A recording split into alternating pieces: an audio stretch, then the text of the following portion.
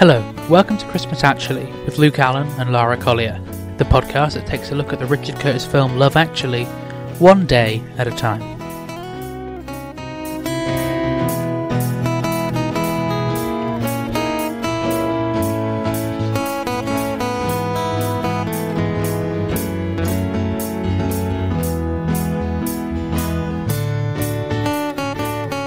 It's Monday the 30th of November, actually. I'm one of your hosts, Luke Allen. I'm joined as always with my co-host Lara Collier. How you doing? And our two guests, Annabelle. Hello. And Gareth.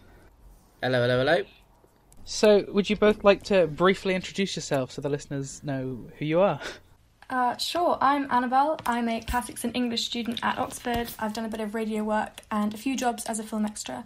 And I'm a big Richard Curtis fan. And you're there was a recurring joke / line I said on 2 Minutes About Time, which was continually asking the listeners to get in touch and guest on the show, and you got in touch. It's just the show was finished, so I invited you onto here instead. So yeah, it's great. About Time was one of my favourite films, so I got in touch, and obviously you kind of finished recording that podcast, but I'm really happy to be here on Christmas Actually. And Gareth, who are you?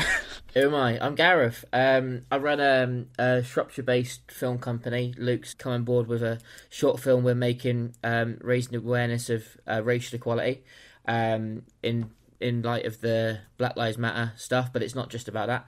But so that's me. So obviously, naturally, got a massive interest in films. Love Actually is one of my all-time favourite films anyway, before Luke asked me to do this. But he gave me an opportunity the other night to watch the whole thing again, any excuse. So, yeah, that's me.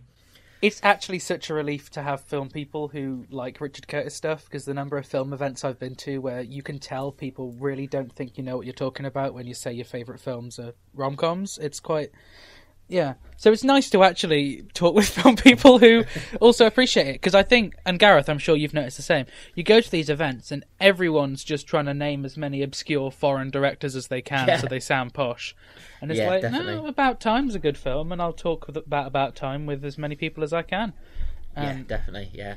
And I think with Love Actually and all the Richard Curtis stuff, and that's just one example, but a very good one, in the last, 20-odd years, there aren't too many people as consistent in British cinema as Richard Curtis is. Definitely. I mean, when he made Four Weddings, that was the most successful British film of all time when that came out.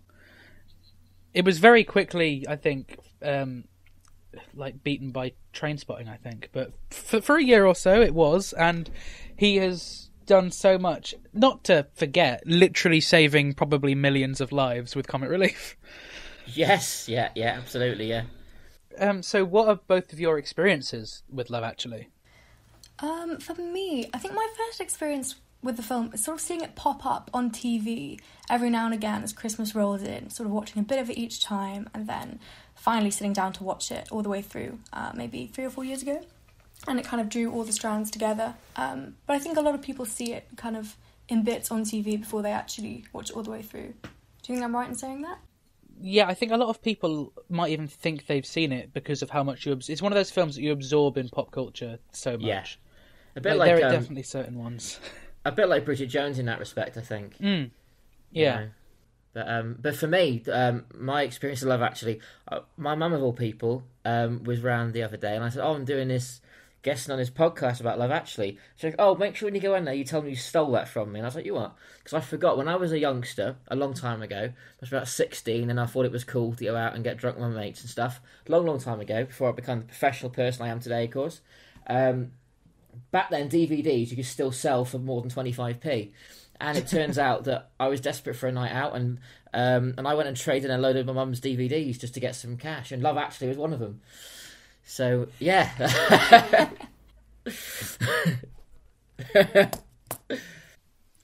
So, we open today's episode with the Prime Minister just having a discussion about...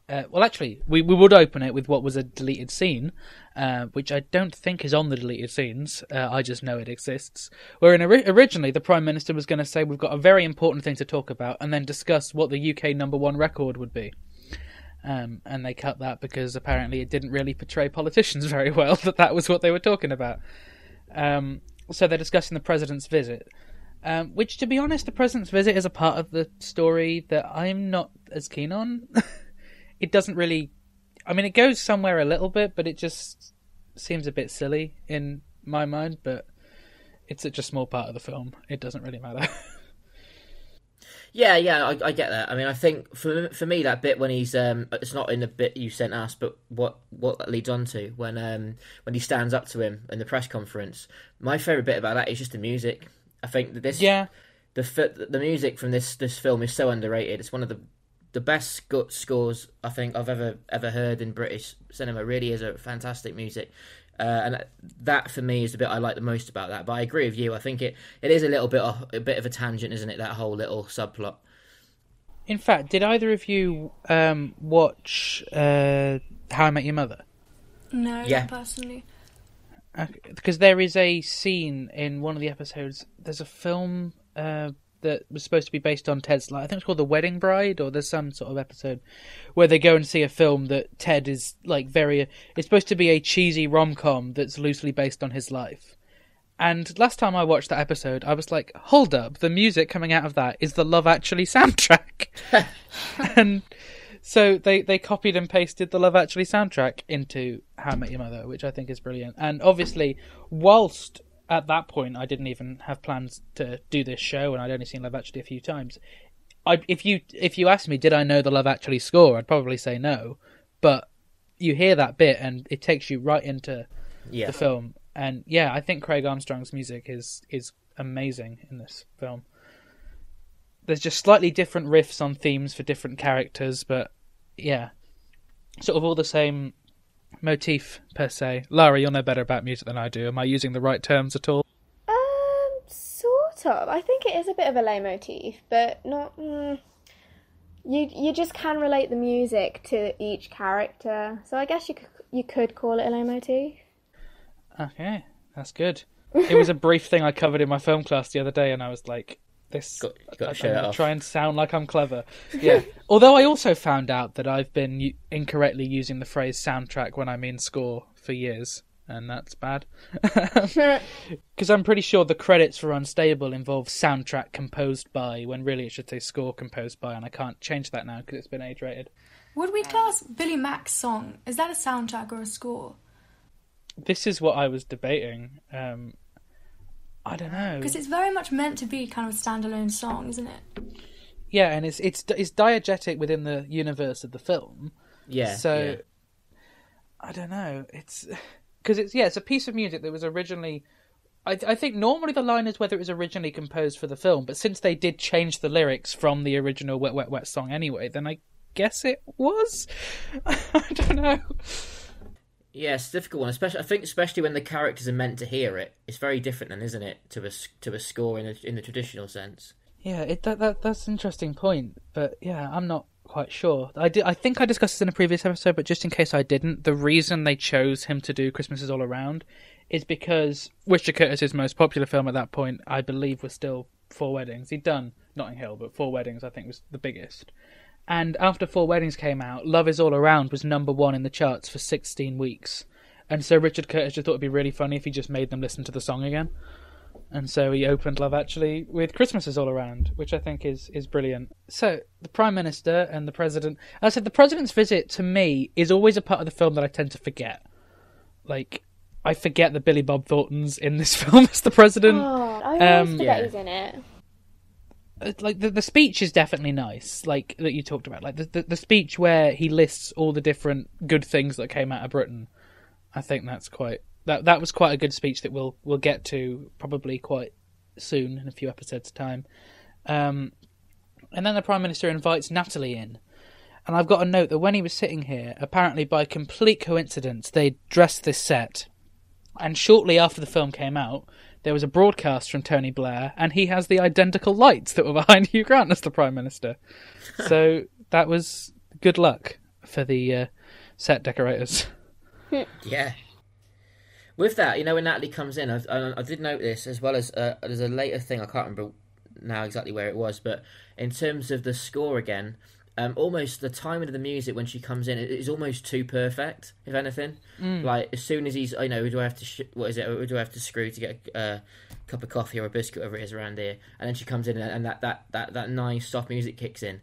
It's almost like predictably well. It's so perfect in terms of the timing of it. It's you almost see it coming, but it's that I've always remembered that as well. Well, there was an interesting reading which, when we had Robert on the show last episode, I think, he claimed, like, he considers that Love Actually is Richard Curtis's way of saying that the rom-com trope is overdone. And it's his way of using every cliche Yeah, to just say I think so, yeah. it's It done. is. Because he never really made a proper rom-com after this. Like, About Time isn't... They call it a rom-com, it's not really. It's about love, but it's not necessarily about the love of...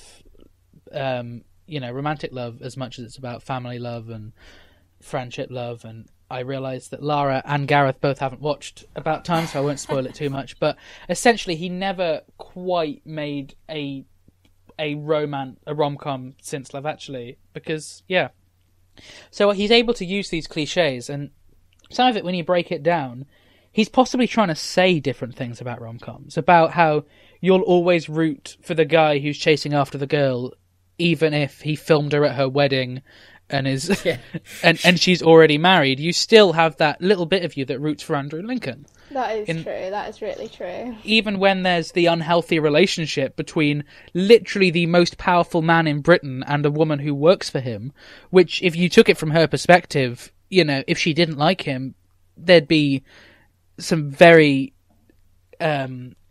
complicated power dynamics within there, and yet you put it to a nice score and you go, oh, I hope they get together. And I think it's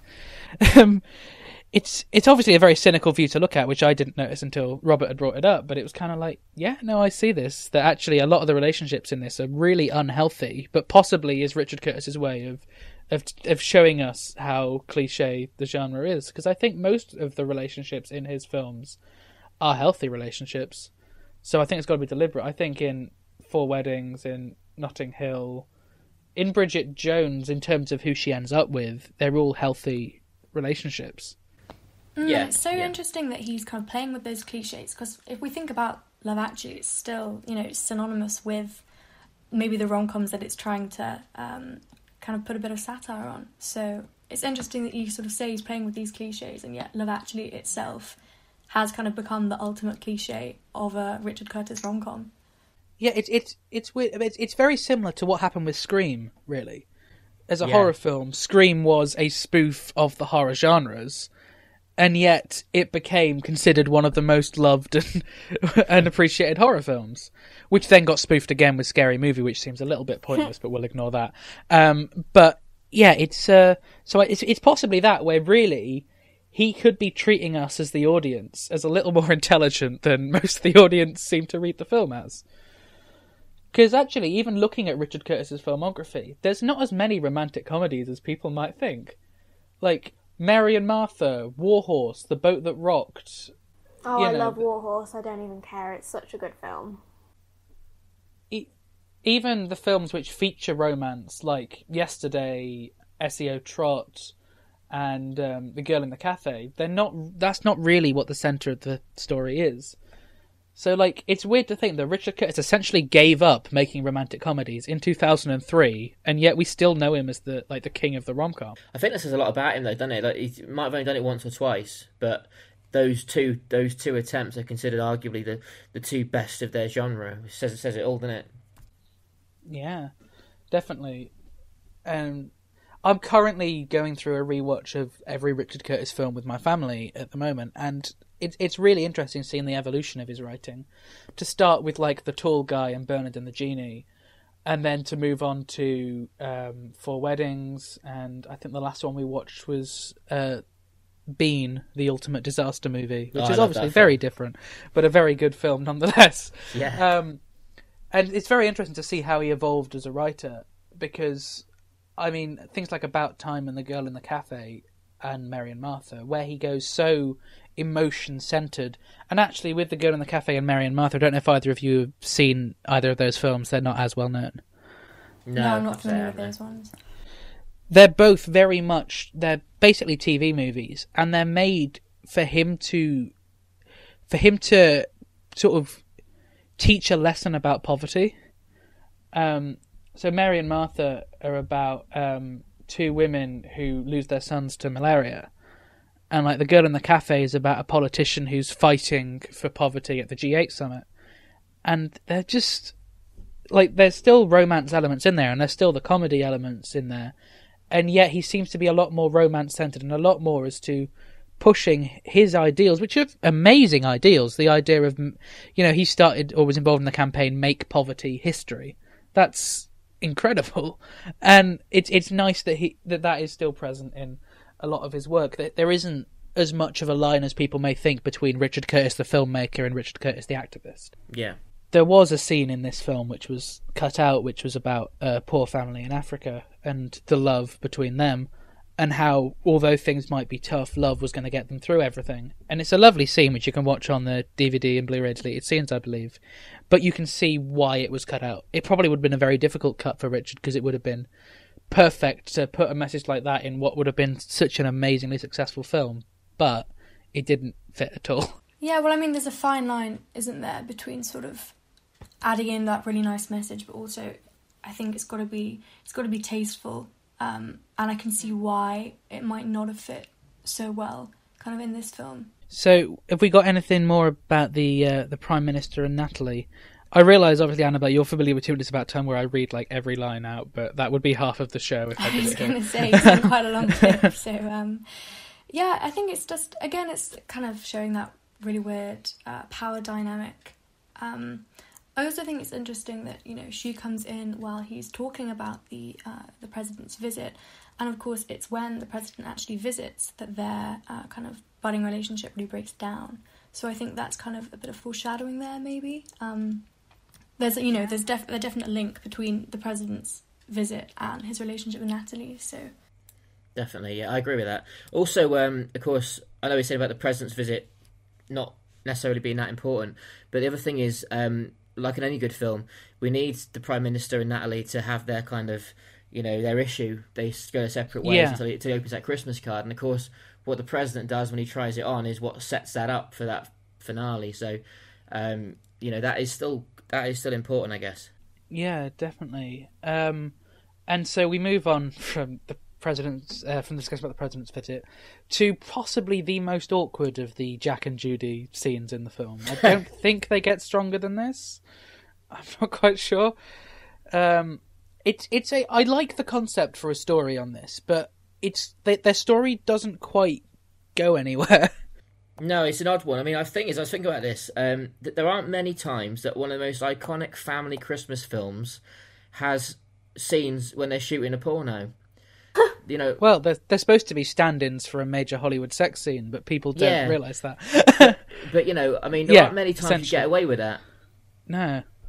But I suppose it's the credit to Richard and credit to the film itself that it almost seems like that's not a problem, and it isn't. But I don't think very often you would probably get that on like Tea Time on BBC on Christmas Day.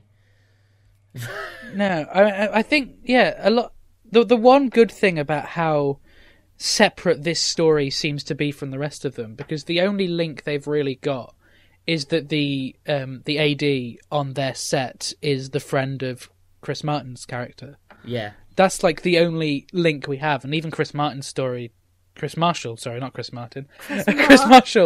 is story. Wrong with you, Luke? He's an icon. Chris Marshall's story doesn't really go. I like where it goes, but it doesn't feel the same tonally. That it's quite easy, I assume, for TV edits to cut it out. I know it is funny because the humour's in the fact that you don't expect Chris Marshall to succeed, and then he does. Like it's a great joke, because especially for the Richard Curtis rom-com, you don't expect it to go the almost sex comedy route.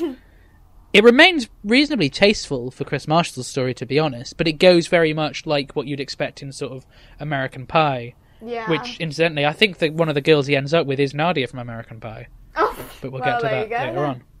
I like the fact that they have got the discussion about, so what do you reckon for our new Prime Minister? Like, it's nice that we do have that link. That, yeah. I guess in that way, yeah, you've got the different levels of people's stories in the film. You've got Billy Mack and the Prime Minister, who their lives are in the public eye. Or Billy Mack, who's trying to make his life in the public eye. And then you've got, the small everyman as well. It's quite nice to have both in the same story. And I don't think I don't remember much about them because they're all awful. Those romantic comedies that tried to be Love Actually, like Valentine's Day, Mother's Day, New Year's Eve. I don't think they do the same sort of mix. And they all blend into one for me. I've no idea which ones I've seen, which ones I haven't. But that's the main bad thing with Love Actually, is that it led to star-studded casts for awful romantic movies. But it's a nice discussion that they have, and I wish we'd gone a little more with Jack and Judy into their awkwardness in intimacy with one another, like how uncomfortable he was to ask her out compared to what they're having to do as their day job is quite funny. And it would have been quite funny to sort of get that a little more, to kind of, maybe have difficulty with the first kiss and all these other bits. I think it could have been quite... Yeah, it's a nice concept, that, isn't it? Established, yeah. Well, I think that's one of the strong points of the film, isn't it? Each of the storylines could have been its own feature film, and it's the fact that we only kind of get snippets of them. It's that, always leave them wanting more. Yeah, definitely. And I think that's sort of what Rujica has said, is he had like 10 or 11 different ideas for films, and he just thought he'd make them all into one. So what I am currently working on doing slightly is in essentially turning the different stories into short films and edit them to see whether they stand well enough on their own. And I've only managed to do one so far, which is the story with Liam Neeson and Thomas Sangster. Which you still need to send to me. Yes, I still need to render it. I haven't had time away from my computer to render it yet. But it works, that one. There's a few little bits where it's quite difficult to cut how it links to other stories, but a lot of these are very good as standalone stories. Yeah. I just feel like Jack and Judy, especially, are one which doesn't quite get anywhere. No. I mean, it's got potential, isn't it? But there's a bit more work to do there, I think. Yeah, and one debate that we've had between episodes, no, it's all episodes that's happened. Okay, because we recorded that out of order, I have to check. One debate we had between episodes is when they refer to these as the stand-ins for Hollywood sex scenes. I thought they meant body doubles. But I've heard from other people that they literally mean stand-ins for testing the lights. But would they really make you do this to test the lights? No, I wouldn't have thought so. I mean, it would make more sense to be like stunt doubles, wouldn't it?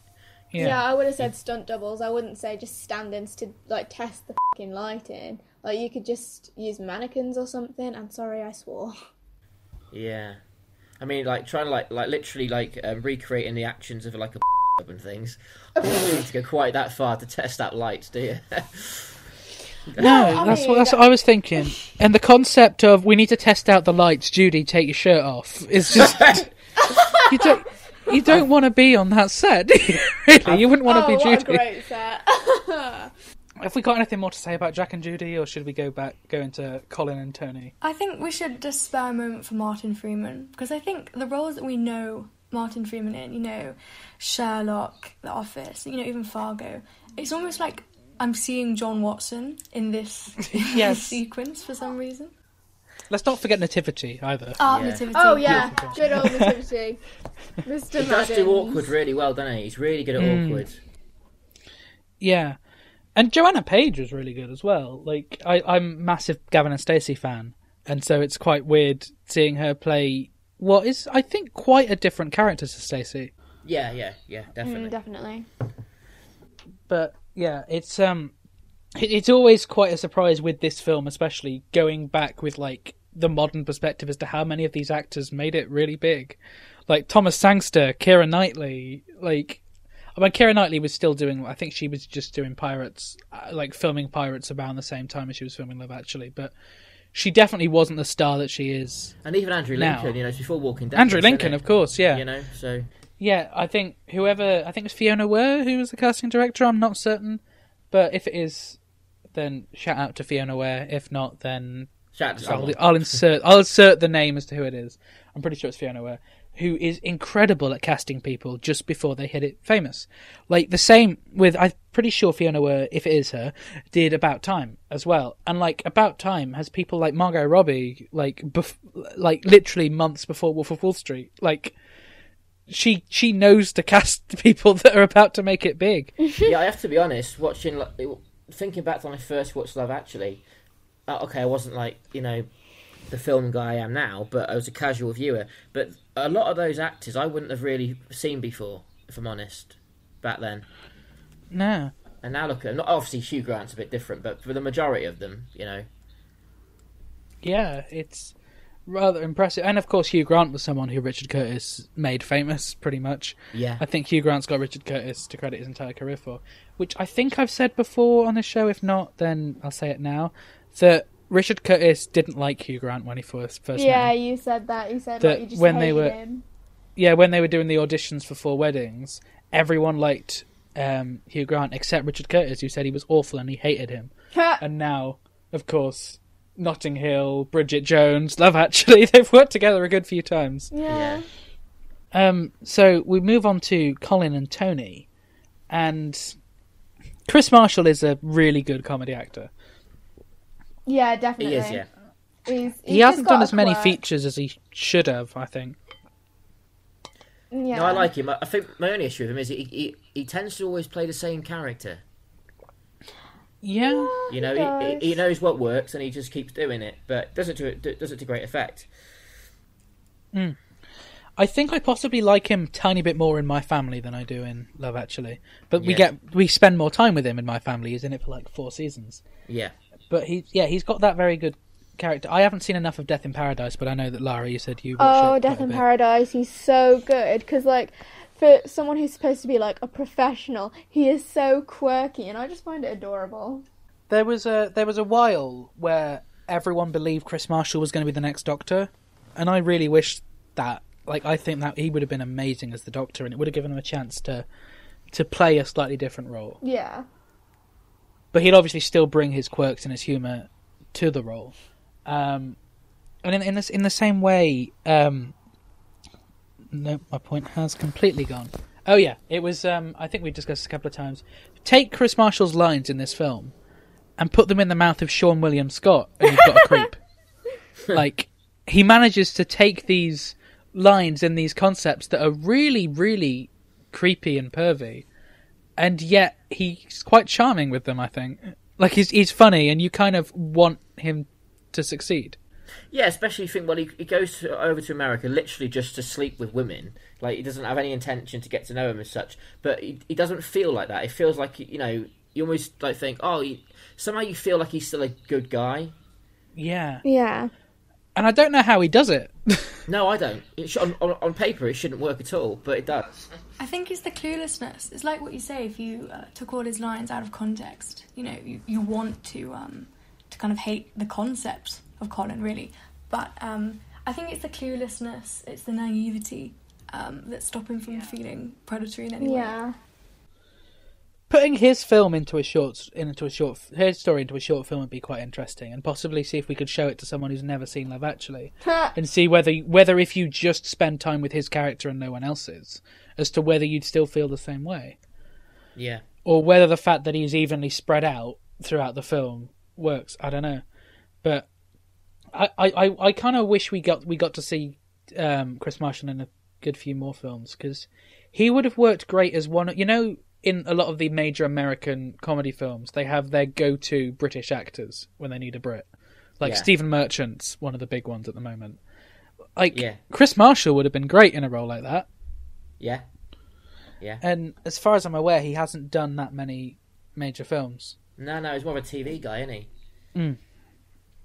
It could have been a whole manner of reasons. It could be, that he wants to do TV. I guess we can't forget that option. So we had the discussion between Colin and Tony, and Tony got around quickly, didn't he? He's just gone straight off this film set to meet with Colin afterwards. Yeah. Yeah, I did think that in that particular bit. I felt, well, it's on set, and I never like it. Even when I write my own scripts and stuff, I'm always conscious that if someone is in two places too quickly, like one scene to the next, unless it's clear it's the next day or whatever, I'm never a fan of that. If I'm honest, I think it's a little thing, but for me, that sort of stuff is a little bit of a bugbear. That. Yeah, I feel like if you're doing something like that, I really hope that I'm being right in the fact that I haven't done this wrong, because then I'm going to sound really hypocritical. But if you're doing something like that, I think just like a fade to black and a fade back in works. Yeah. But when you just cut, I mean, once again, it could be different for feature. I've only done shorts, but that tends to be the simplest way of going, hey, time has passed. Yeah, definitely, yeah. But the other thing about his character as well is he almost seems like a bit of almost like a connector, like a feeder character. Like him himself doesn't seem to do an awful lot, but he could just connect dots. Yeah, no, I mean, to be honest, I think they could have done a bit more of. I know, they've only got so much they can cram into a feature film, but given the nature of his job, it would have been quite nice to then put him in a situation in his personal life totally away from that. Make him maybe like in a situation where people are being crude about, bad language or nudity or something like that, and just show like that contrast between his private life and what he does for a job. That would have been quite interesting. Yeah, I think the issue is he's the connector between the two weakest stories in the film. Yeah, that's fair, yeah. I mean, we've talked about how much we like the Chris Marshall story, but I think it's one of the weaker ones. Yeah, because the points where he appears, I think, at least in my point of view, whenever he appears, like, oh yeah, Chris Marshall's in this film. Like, it's just the moment I enjoy it when he's on screen, but I'm not missing it. I'm not watching Hugh Grant and Natalie or whatever and thinking, when's Colin coming back with. To be honest, I think Rowan Atkinson's got more to offer in that sense, and he's only in 2 scenes, but yeah. And apparently it was in the original script. I haven't managed to find the original script. It was going to be revealed that Rowan Atkinson was a guardian angel. Yes, I've heard of that. I think that's that's kind of the role he plays, isn't he? He lets Thomas Sangster kind of get through security. So I think, I love that idea of him being a Christmas angel. I think they could have made more of that. I'm still taking that reading. I'm still it may not be canon now, but I'm taking that when I watch it, because he tries to stop Alan Rickman from having the affair. And in fact, possibly the fact that he spent so long was when Emma was that was the point where Emma Thompson first caught on, because that was probably why she was then checking his pocket to find the necklace.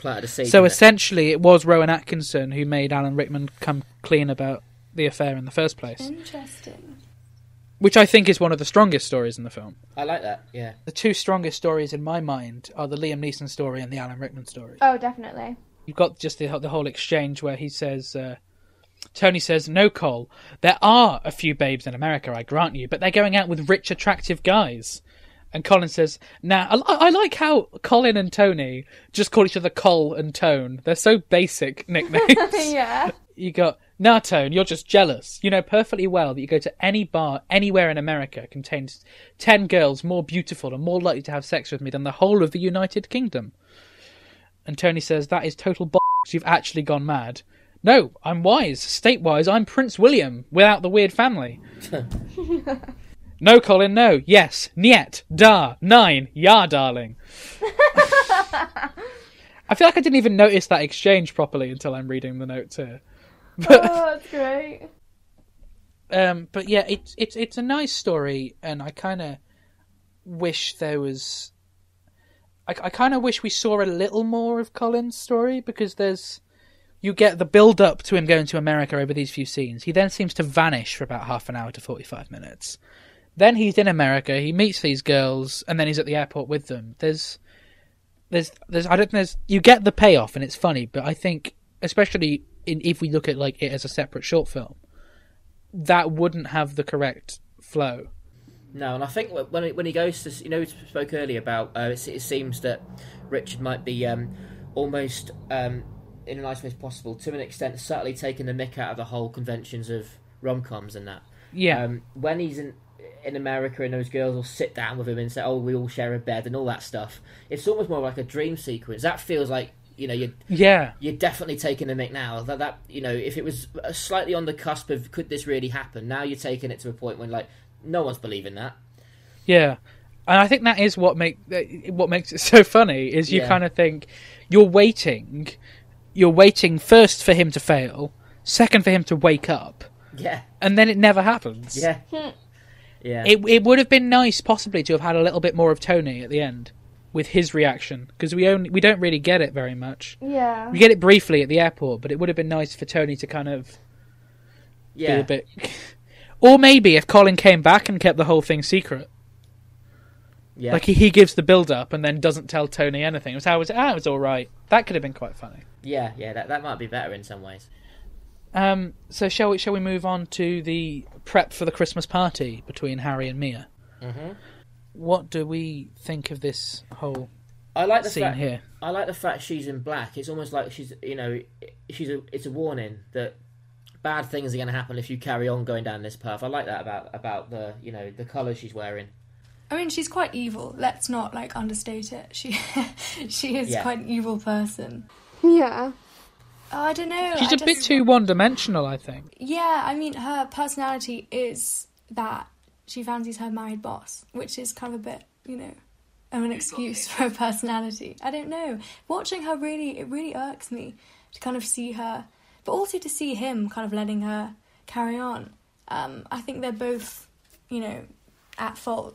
Oh yeah, definitely. Like, he's just letting her flirt with him when he is married, has children, and it's just not nice. So who do you think is more at fault then? Or do you think they're both kind of equally? I think they're both equally to blame, because, number one, Mia shouldn't have been flirting, and then, I don't know, I just don't think they should have been flirting, and the boss could have put a stop to it, but he didn't, so I just think they're both equally to blame. How far do you think they actually got with each other? Do you think it was just flirting, or do you think they were sleeping together? Where do you? I don't think they stand actually on this? slept together. No, I don't. I don't, but I think there was the potential they could have. I think it's Yeah. really nice that it's left ambiguous because, when Emma Thompson has that kind of wonderful line saying, is it a necklace? And is it just a necklace? Is it a necklace and sex? Is it? And I think we don't know in the way that she doesn't know. And I think maybe we wouldn't have been able to have any sort of relatability with Alan Rickman if we'd actually seen him have an affair.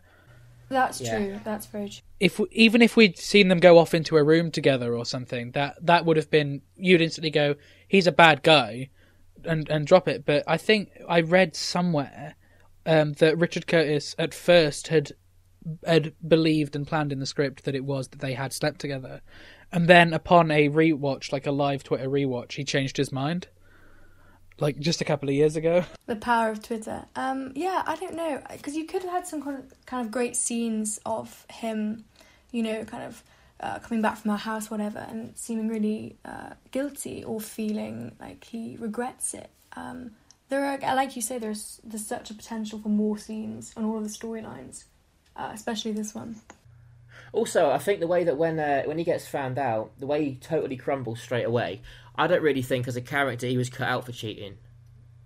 And a proper cheater would have easily just fobbed that off and made some excuse, but he totally straight away, he held his hands up, and so I think he just got in out of his depth. I don't really think, even if he was allowed to, I'm not sure he would have ever gone through with it.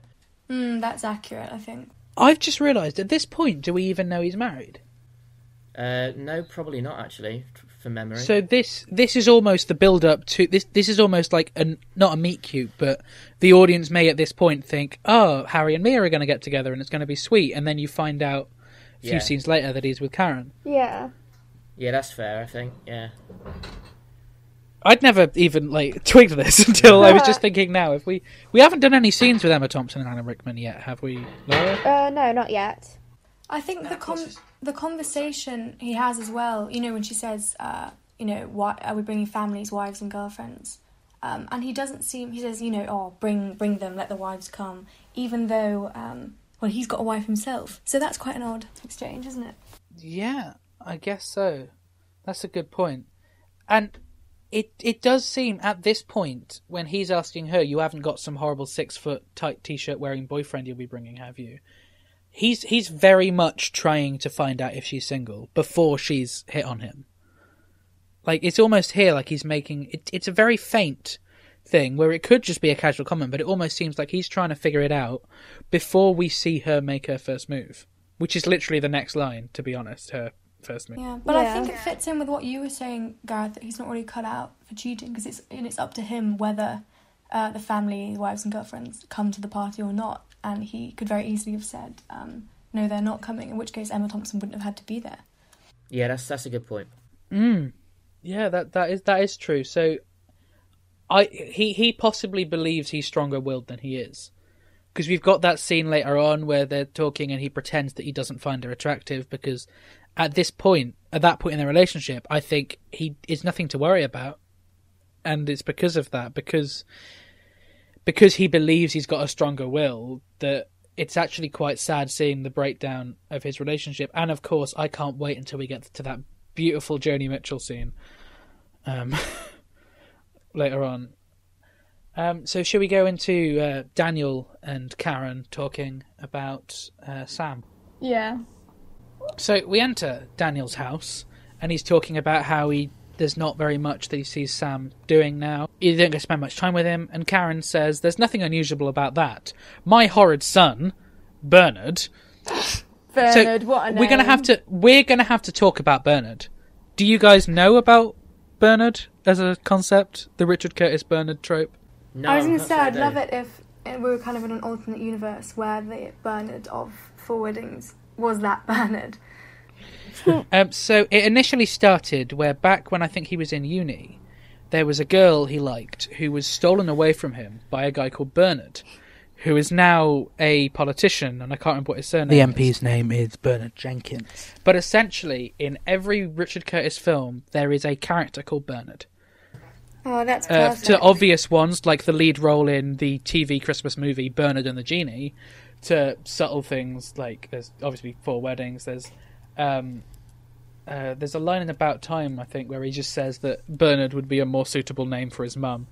Oh yeah, it's when they're saying, "Mary, does it suit her?" He said, "No, she's quite broad. Bernard would be a better suit, I think." Or something like that. Is there a Bernard in Bridget Jones?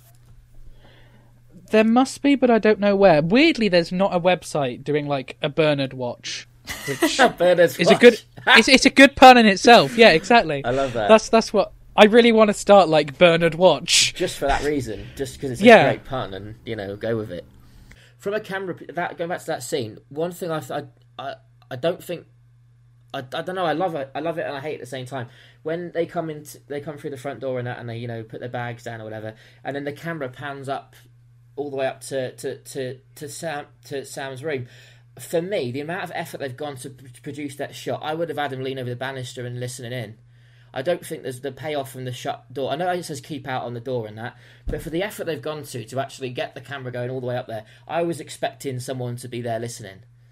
Yeah, I think there might have been a deleted scene. I think, isn't it meant to be because the sign on the door becomes kind of an important thing later on? We have the camera panning to it at various points when it has different messages on. Maybe. Yeah, and you can even see with the writing on there now that he writes on it pretty often. You can see like the which I think is a lovely detail, that it doesn't just say keep out. You've got underneath it like markings from when he's drawn on it before. Which Yeah. So whoever did the set work on this, I think, did a really good job. Yeah. Yeah. But I like the shot, and apparently Richard Curtis was holding the camera himself at that point for this one shot. But yeah, you kind of think, where's it going? I think it might have cut then into a scene in Sam's room. Yeah, that's what it felt like. It felt like it was leading something else. Yeah. From a story point of view, though, if there was the time, like we said, all of these different stories could be feature film or shoots in their own right. Given what happens when Karen finds out about the deceit in her own marriage, I would have liked to see more of that relationship. He's just lost his wife. She finds out that her husband might be cheating on her, and just just to test her own morality in terms of, that would have been quite nice to see how that one would play out once she shared that with him. Yeah, I like this, and I do quite like the exchange they have about whether Sam's a junkie, and then you hear Daniel's issues with his relationship with Sam, where he says the problem is his mum always used to talk to him, and I don't know, this whole stepfather thing seems suddenly to somehow matter like it never did before. This is the only mention that he's a stepfather, isn't it? Like, I'd never even though that line's there, I'd never even twigged it. Yeah, I think there is I can't remember when. It might be when he bumps into that blonde towards the end. But there's a one other point when it briefly gets touched upon, but it's very, very subtle. So there is actually a deleted scene that would have taken place between this scene and when he first talks to Sam about what the problem is. There's another scene with Daniel and Sam, wherein basically Emma Thompson gives Daniel a website link to adult images of Claudia Schiffer, and then he starts looking at them online, and then he gets loads of pop-ups, and then his dad comes by, and so he pays Sam 50 quid to pretend it was him who was looking at all the pictures. And it's a very funny scene, but it does feel quite out of place. I have to say, that's not, it's about not 12 what minutes I was expecting when you said this a deleted scene. Yeah. We then move on to this scene, which I think is one of the iconic scenes in the film, which is, of course, the bench and him first talking to Sam. Like, this bench, it's weird, because I think it's only this scene we see it in, but it's one of those images of Love Actually, I think. Yeah, it is, yeah. But for me, watching it back, and okay, yeah, as I said, obviously I make films, it's my job and everything, so maybe I'm overthinking this a little bit, but there's massive inconsistencies with the extras. If you look at them, there's the one, as the scene opens, the wide shot, the ginger woman was walking past them, and then on the close-up, she's only just walking past them again, from the same direction. Like, a couple of things like that, and I thought, given, obviously it was a big budget thing, and it's Richard Curtis and everything else, it's stuff like that I would have thought they would be a bit more hot on, to be honest. But there's a couple of times that happens in that particular scene, the extras going back into and not being where they should be. But it's a small thing, but that's my moan out of the way. Oh yeah, I didn't notice that. Yeah, I'd agree with that. That's. And I'm just watching this now, and it's yeah, they're all it's going cringy, the isn't same. They're all going the same way as well. It's not like once you stop paying attention to the extras in this scene, it's just not. It's not as well done as you'd expect, like you say. Yeah. I would blame it on it being Richard's directorial debut, but that would be an AD's job, wouldn't it? Yeah. Obviously, he still watches it back and he might have picked up on it, but it's not going to be his priority, is it? It's going to be focused on the actors.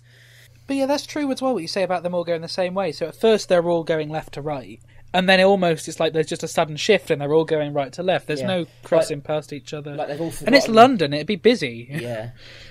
It feels like they've all forgotten something all at the same time. But yeah, so there's I can't believe I hadn't noticed that. That's a really awful continuity thing. And also that, especially that that particular ginger part woman. of London as well. If you walk down there, you're kind of having to weave in and out of people as it is. So if we're really thinking about realism, there just would have been so many more people. Yeah, and of course, there is a moment where two people cross past each other. Actually, I've just realised. But then there are cuts where you cut to a different angle and someone's right behind them when they weren't even in shot in the close up. Yeah. Now, of course, if they had actually filled that thing with loads and loads of extras, that sort of stuff you might have got away with because you wouldn't have had. It would have been harder to spot it, but because there's so few of them, it's a lot more obvious. Yeah, definitely. It's quite strange. But yeah, it's a lovely view, those benches. Yeah, it is. And it's obviously pretty much centre of London. There'd be at least other people sitting on those benches. Yeah, definitely. Yeah, it's quite strange. I mean, it's nice cinematically to see them on their own there. It looks beautiful, but yeah, it's just not. It's the wrong kind of like that. For instance, in the bunch scene in Good Will Hunting, in a park somewhere looking by a river, you would have got away with it there. But it's just the setting being the middle of London. It doesn't quite fit. Yeah. I mean, for example, Lara, the bench that we filmed the music video on. Oh yeah, the moving on bench. That would work because there's that one person walked past over the 20 minutes we were there, so you'd be fine with an isolated shot like that, which has still got a lovely view, but not of the city of London.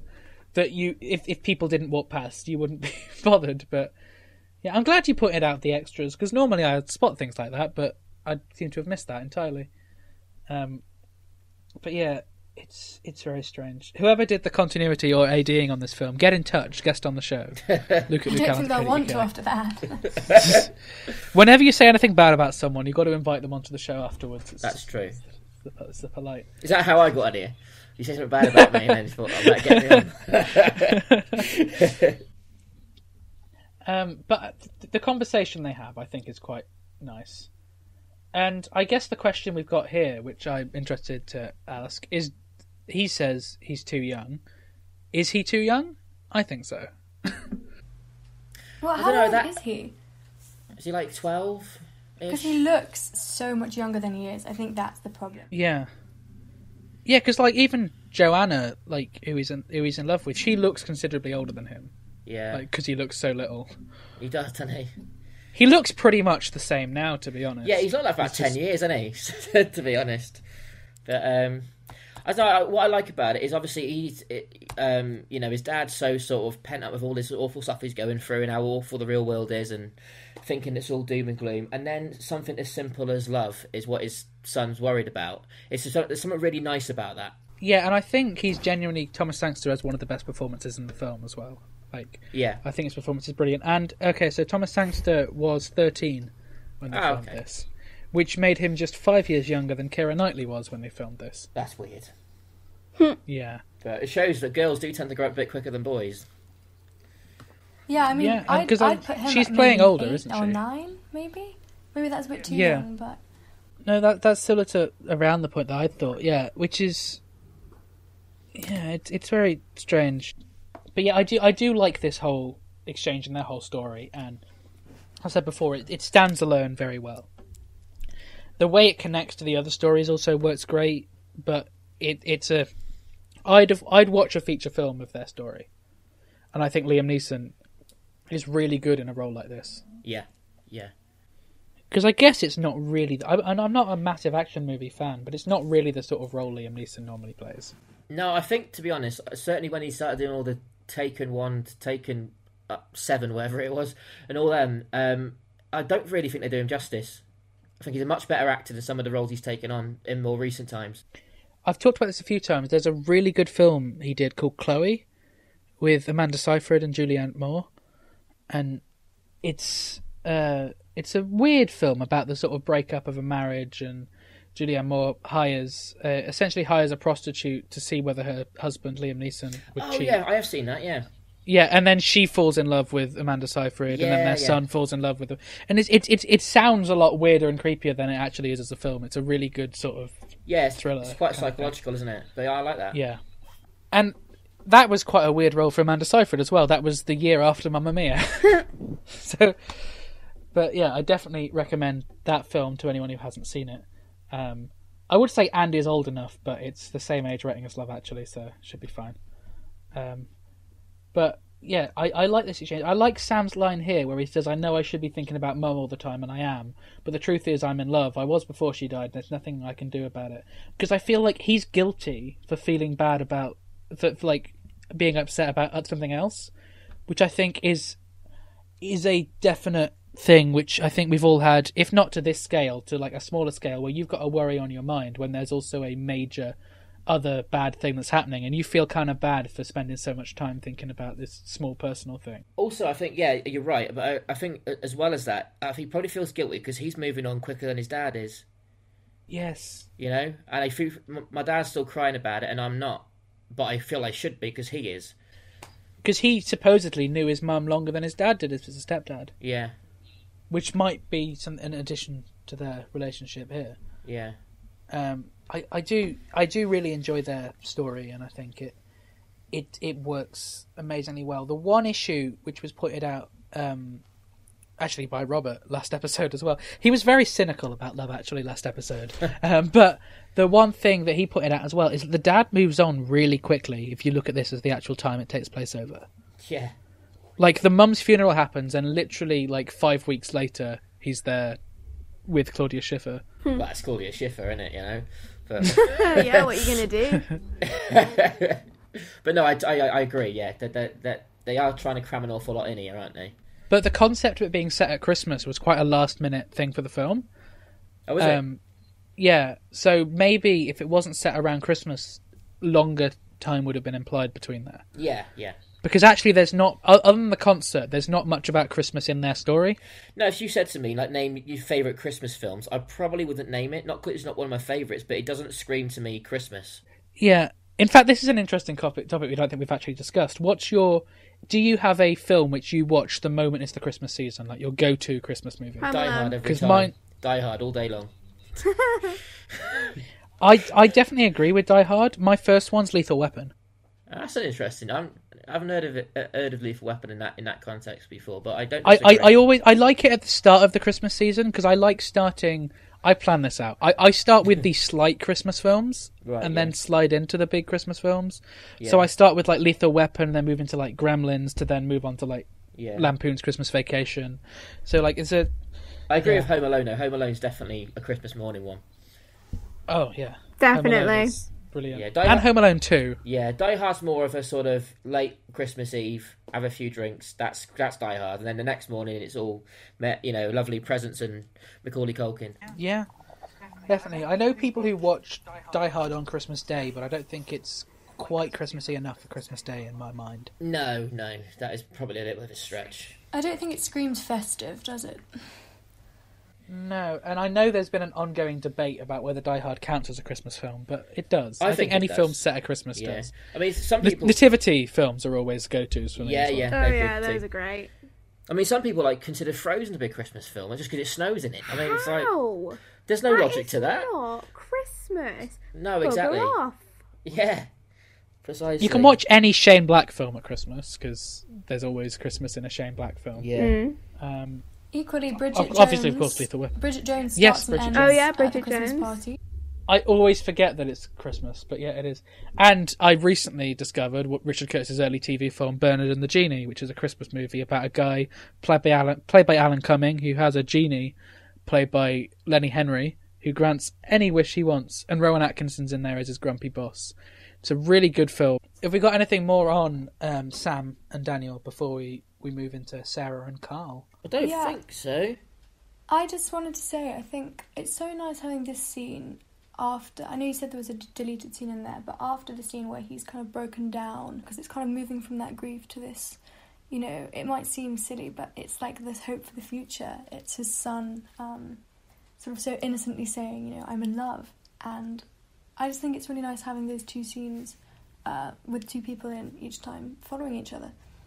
Yeah. But having that scene, where he's kind of really approaching his kind of emotions about it, and then suddenly he's expecting his son to come out with something maybe similar, and actually it's this slightly more hopeful kind of emotion. Yeah. And so we only get a tiny bit of Sarah and Carl this episode, and it's quite sweet.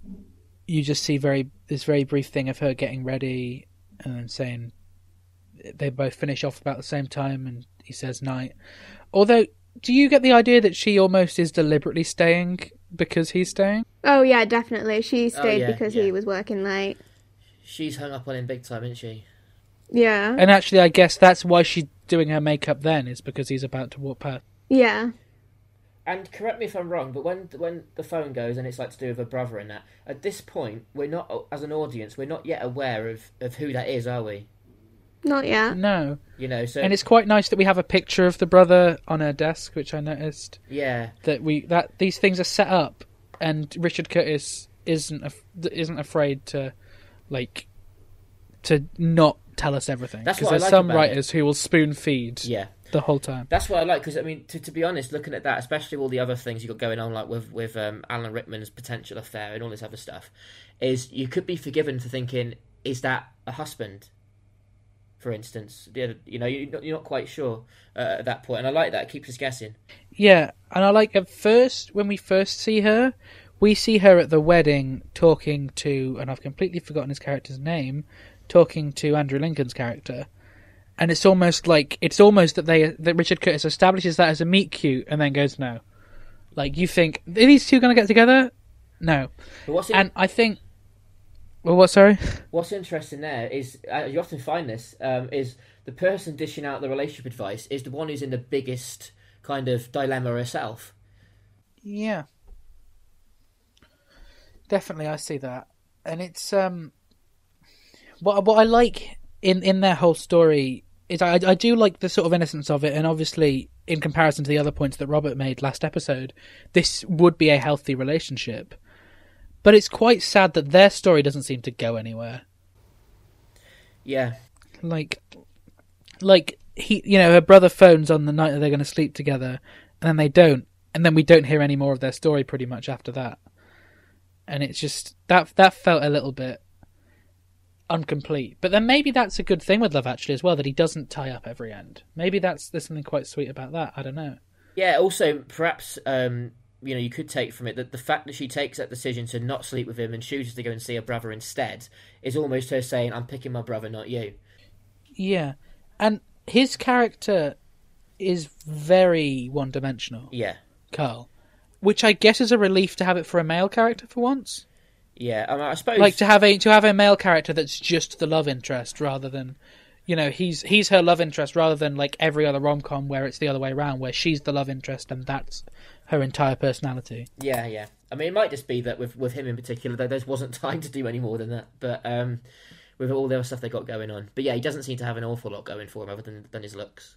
I feel like I heard that, like, her story isn't in Red-Nosed Day actually, which is weird. Like, we don't see any of her story. I feel like I could be wrong, that there was some bit with her that was cut out that you can find somewhere. Yeah, she's got a credit for it, but all the versions of Red-Nosed Day actually that I've been looking at online, I don't remember seeing Laura Linney and her story at all. No, I can't say I do.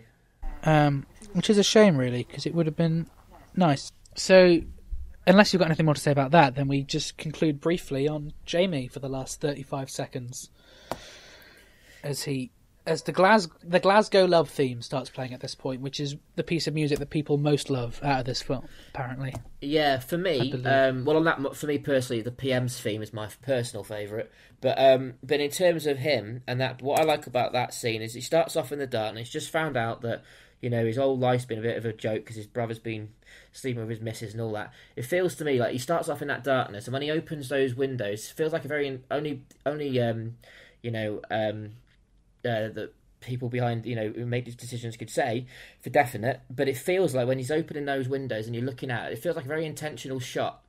Then the light comes in and it's like, is it Portugal he's in? I think it's France, I wasn't quite sure. Wherever it is. Oh, it is France, isn't it? Yeah. Is it France? Wherever it is in the world. She's a Portuguese cleaner, but they're in France. Oh, okay, that's where I got confused. But anyway, it feels like when that shot, when they open those windows and the light comes in, that's almost like his saviour. Like, this is he's letting light back into his life, and the love, if you like, which is obviously the running theme through the whole film.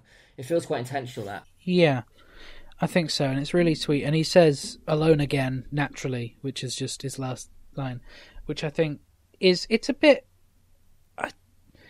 It's very much a sort of cliche kind of thing, as we feel sad for him now, but it doesn't. It's only in reading that seems a problem. And I got one interesting note about the house, quite sad note about the house, is that the house got burnt down in a heat wave in France very shortly after the film was finished. So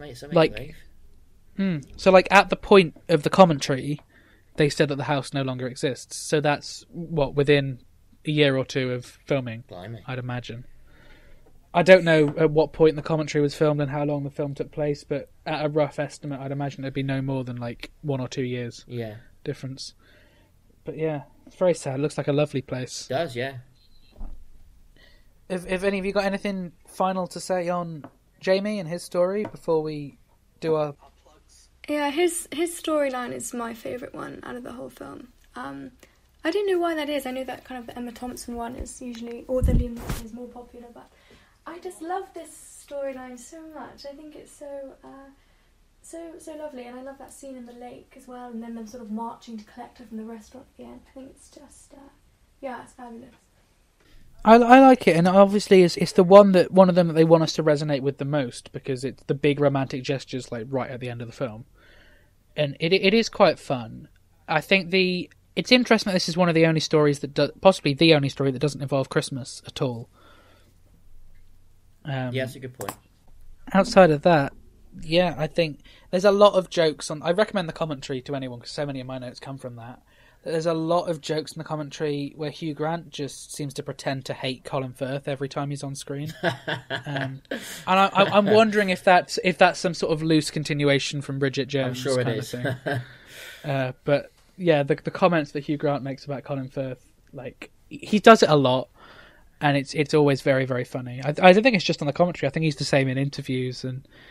And like Hugh Grant claims that the Hugh Grant image that Richard Curtis creates is very different to how he is as a sarcastic, horrible person he claims he is.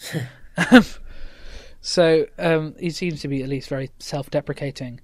So have we got any final comments on Love Actually before we promote and plug away? No, not from me.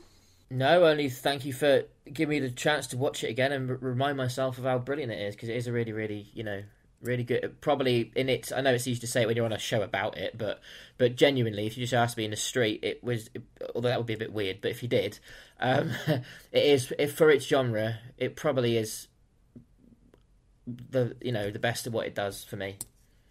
Lara, now I'm partially tempted to just go around Shropshire, going up to people's do a bonus episode of going up to people. What's the best rom-com?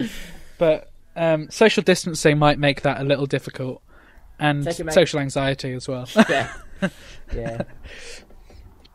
Annabelle, any final comments? No, I think we've covered pretty much everything. Okay, so we'll start with you. Have you got anything available that you want to plug? Be it anything you're involved in, any social media? Yeah, you can find me on Instagram at Annabelle_FullerX, and also look out for season 4 of The Crown coming to Netflix. I think it will be out by the time this podcast premieres, but I have a bit part in that. That's all really. Okay, and we'll keep a lookout for that. Weirdly, I was listening to something about The Crown today. I've never watched it, but I was listening to... Oh, it was Richard Curtis in conversation with Vanessa Kirby, and they were talking about The Crown a lot. So Luke, you must watch it, so I love it. Tune in. Vanessa Kirby is great in it, by the way. Of course, she's someone who I forgot to mention when I talk about, Fiona Weir's casting people before they become stars, in her supporting role in About Time as well. So, Gareth, anything to talk about, plug? Well, I think you know the answer to that one, Luke, because you're part of it. I definitely do. Yes. This week's been a bit of a shall we say, a bit of a letdown. It's no one's fault, but given the nature of COVID getting it worse and worse, we took the reluctant decision to postpone our upcoming auditions for. Note to the listeners that this is 2 months ago. Oh yes, true. Yeah, sorry. Yeah, I forgot about that bit. Yeah. Forgot about that. So hopefully by the time this is out, we might be closer to having dates in place, but who knows at the moment. But anyway, the film itself, it's a short film, Jumping Out Your Skin. It's based on a Freaky Friday concept of a black guy and a white guy swapping skins, so they get to understand what it's like to live in each other's bodies and what it's like to live, to live a day in the life of a black man and a white man and so on. And obviously, typically there you've got the white guy's racist, the black guy feels oppressed and so they start to understand each other a lot more. So that's the concept. That's what we're working on at the moment. And I like the way that you're not... I mean, at this point, the script's not been complete, but with what you were saying to me about it, that you're not just making him a one-dimensional racist white guy. No, not either. Not at all. You're showing him as almost a victim. I mean, obviously, if I say anything and you want it to be cut, that's fine. You're showing him sort of like a victim of society, of the way the values society's given him. Yeah, exactly. Almost. Yeah, he's got his own reasons. We don't excuse racism, but you do get the opportunity to understand why he feels the way he does and why society may have twisted him up into the person he's become. It's not just, oh yeah, you're nasty and white and you're innocent and black, or vice versa. There is good and bad to both sides of the argument. And I'd imagine he doesn't consider himself to be a racist. No, not at all. Not at all. And that's why it has been called a Black Lives Matter film, but we're very keen to make it clear that whilst we were inspired by obviously the values of what's going on in the world, there's no getting out of that, and that's important. This is not some kind of propaganda for any one side. This is very much an independent thing down the middle, and it's creative and it's fictional, but it's based on very real issues. Yeah, because I remember when I first heard about it, before getting in touch and getting involved, part of me was kind of like, is this just jumping onto the hype of the movement? And then when you started explaining it to me, I was like, this is a really good original idea to take the body swap and take a more dramatical and political turn on it. Essentially similar to what we say that Richard Curtis does in creating entertainment that still has his own views and values out there. Exactly. And I think the best drama does do that. You should always be able to put... You're not telling people what to think, but I think any good filmmaker or writer, whatever they might be, should be putting their own view across in some way or another. So that's what we've got, and we've also the sort of the deeper dynamic we've thrown in since, and I'm awkward. I'm not sure if I've discussed this with Luke yet, but here we go. Is the reason that the body swap happens, and it was actually Luke that asked me this question to make me think about it, was that because we were saying, do we just accept that body swap's a thing in the universe this happens in, or what? It's the wish of the black lad. He's like 16 to 23 playing age. So if anyone's interested, get in touch. his little sister gets fed up with him going into protests and fights and says, and he reckons he's doing it for her and for his heritage, and he's doing her proud, and he's protecting her values and fighting for her rights and all that stuff. And all she wants is for her brother to be a brother again. So she sees him getting involved in this scrap, this older white guy, and says, I just wish that they could understand what it's like to live in each other's skins. And that wish is what makes it come true. And when they have swapped bodies, the only person who can see what's happened is her, because she's like 10 years old. What we're getting across there is the children aren't racist yet. You know, we're getting across that she doesn't see the skin, she sees the person within the skin, she sees past the skin, like any child would, because racism you're not born racist, you're taught it. That's what we're trying to get across, is the children can see through it, and if we educate the kids, then we'll end the whole issue. That's the idealism of it, I know, but that's the idea behind it. Yeah, and I think it's brilliant, and it does, from the stories you told me, and you did briefly mention that to me a few weeks ago. Oh, that's right then. Is from the stories you've told me about it. It's not just that you're going to watch it and feel like you're being preached at. No, not at all. You're not going to feel like you're being manipulated. You're going to watch it and hopefully agree with everything that's been said. And obviously, they still have a chance to get involved. You're writing, directing. I'm assistant director, and it's becoming quite a big thing around Shropshire. Like, you're getting a lot of pickup. So it's the potential to be quite a loved indie film. And to be honest, from what you're saying and how long you're looking at it, I wouldn't be surprised if it ends up crossing the line into feature. No, I mean, I've been toying with that, because the whole point of Jumping Out Your Skin was to this time round. I won't go into all these details, because I'm sure your listeners have got better things to do. But we started off trying to make a feature film about anti-bullying, autism, domestic violence, which we are still going to attempt eventually. So we thought, I'll tell you what, let's go back to the drawing board and let's just make a short film, make it still important and and valued and stuff, but start with a short film and then build up. But it seems that Jumping Out Your Skin has got so much going on, it's like, this really is going to be difficult to get into a short film time constraint. But I don't want to fall back into the same trap of, we're doing a feature film again, without anything to base it on in terms of previous work. So yeah, I'm just describing it as an indie film at the moment. I don't say either. I'm just like... Yeah, that's probably... I might have to start doing that. That's quite a good idea. But yeah, just to finish off on that, anyone does want to get involved, because by Christmas we will still be... I don't think we'll be in a position to do much, well, probably before at least the spring, the way things are going. So anyone wants to get in touch, info@rockynorthoswestry.co.uk is the email address.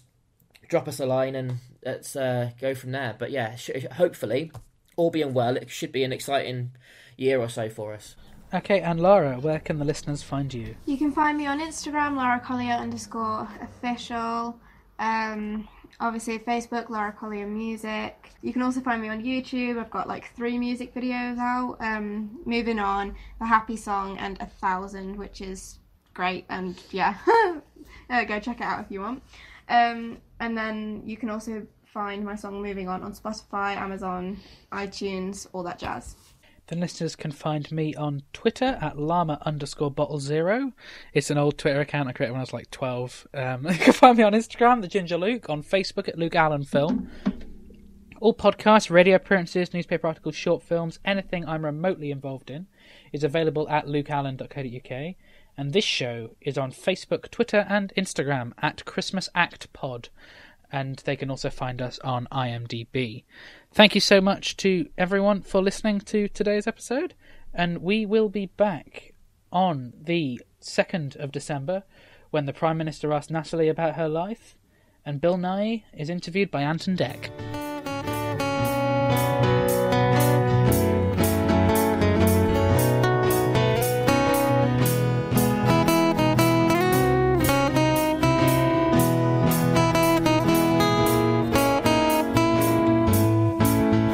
Christmas Actually theme is performed by Ethan O'Mahony and is a cover of God Only Knows by the Beach Boys. Christmas Actually is produced by Bottle Productions and is distributed by Lemming Drops Studio. For more podcasts and blogs, visit lemmingdrops.com.